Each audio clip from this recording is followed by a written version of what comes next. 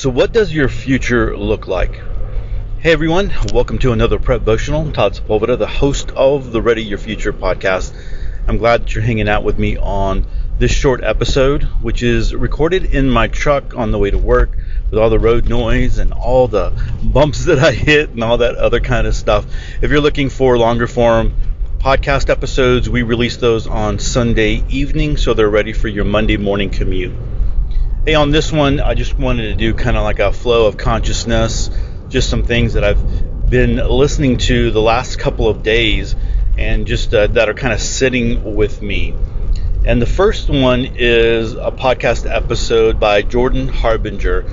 And I probably said his last name wrong, but anyway, it's a guy that I listen to every once in a while. I've had his podcast in my podcast app, and I don't always listen to all of them, but he's had some good interviews before in the past, which I thought were really interesting.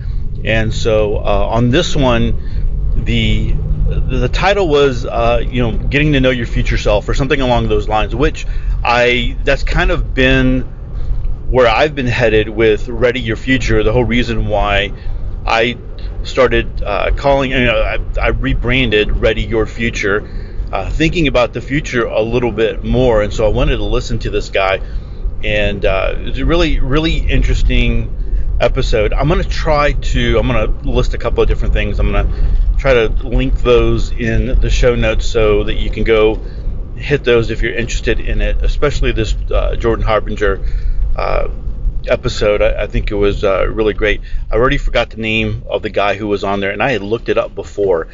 And so, you know what? I'm stopped at a stoplight, and let me see if I can bring it up real quick while I'm talking. Benjamin Hardy. There you go. So I had it up already, so it was really easy to find. So like I said, it was a really interesting interview, and they're talking about your future self and how you don't always imagine where you're going to be. It's kind of hard to imagine all of that. And I thought that was interesting, because I think as those of us in the preparedness community, when we are thinking about the future, it's always very bleak. And I get it. Right now, it's nuts, right? There's just so much. One of the things that I asked the email group was like, hey, what do you think about this Taiwan thing?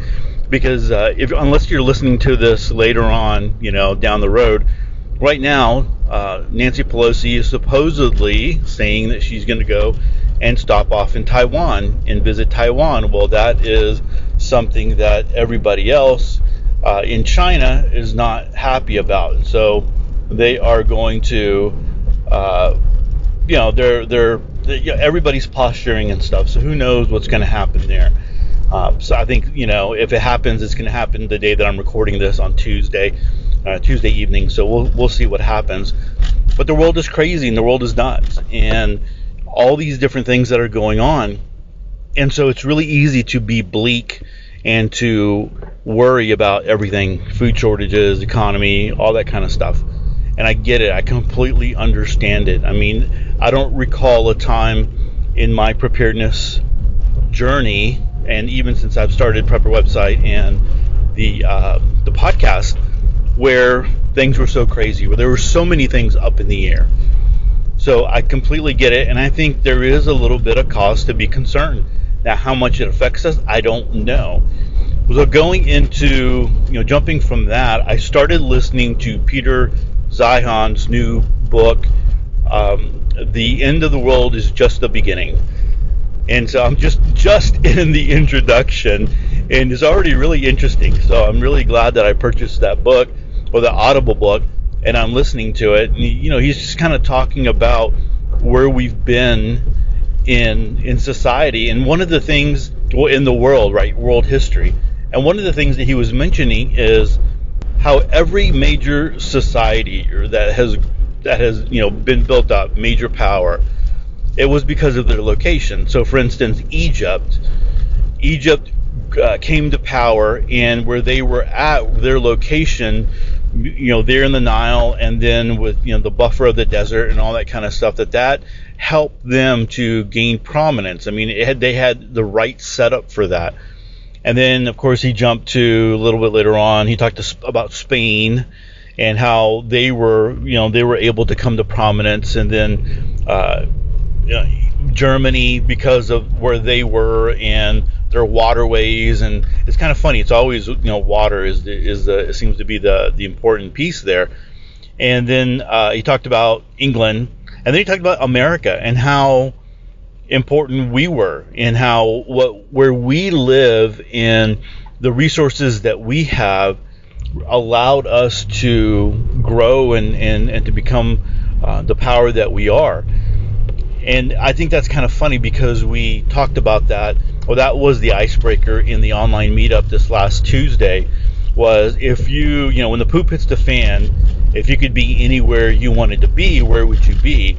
And, almost everybody said the United States, and I agree with that. I think we have more land mass, we have more resources than a lot of other nations out there. So I think it kind of makes sense that the United States would be the place that you would want to go and to be.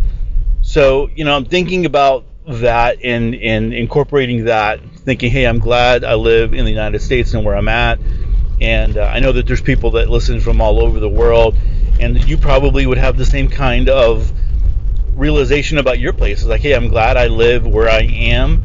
And maybe if you are preparedness minded and you're not happy you might have already moved, right? You might have already moved to a place where you are happy about where you live. So then jumping back to, again, it's like just this flow of consciousness, jumping back to the episode with Jordan Harbinger and his guest. The guest mentioned a guy by the name of Daniel Gilbert. And it's funny because I knew a Daniel Gilbert long time ago. Of course, it's not the same guy, but Daniel Gilbert, who did a TED Talk on your future self.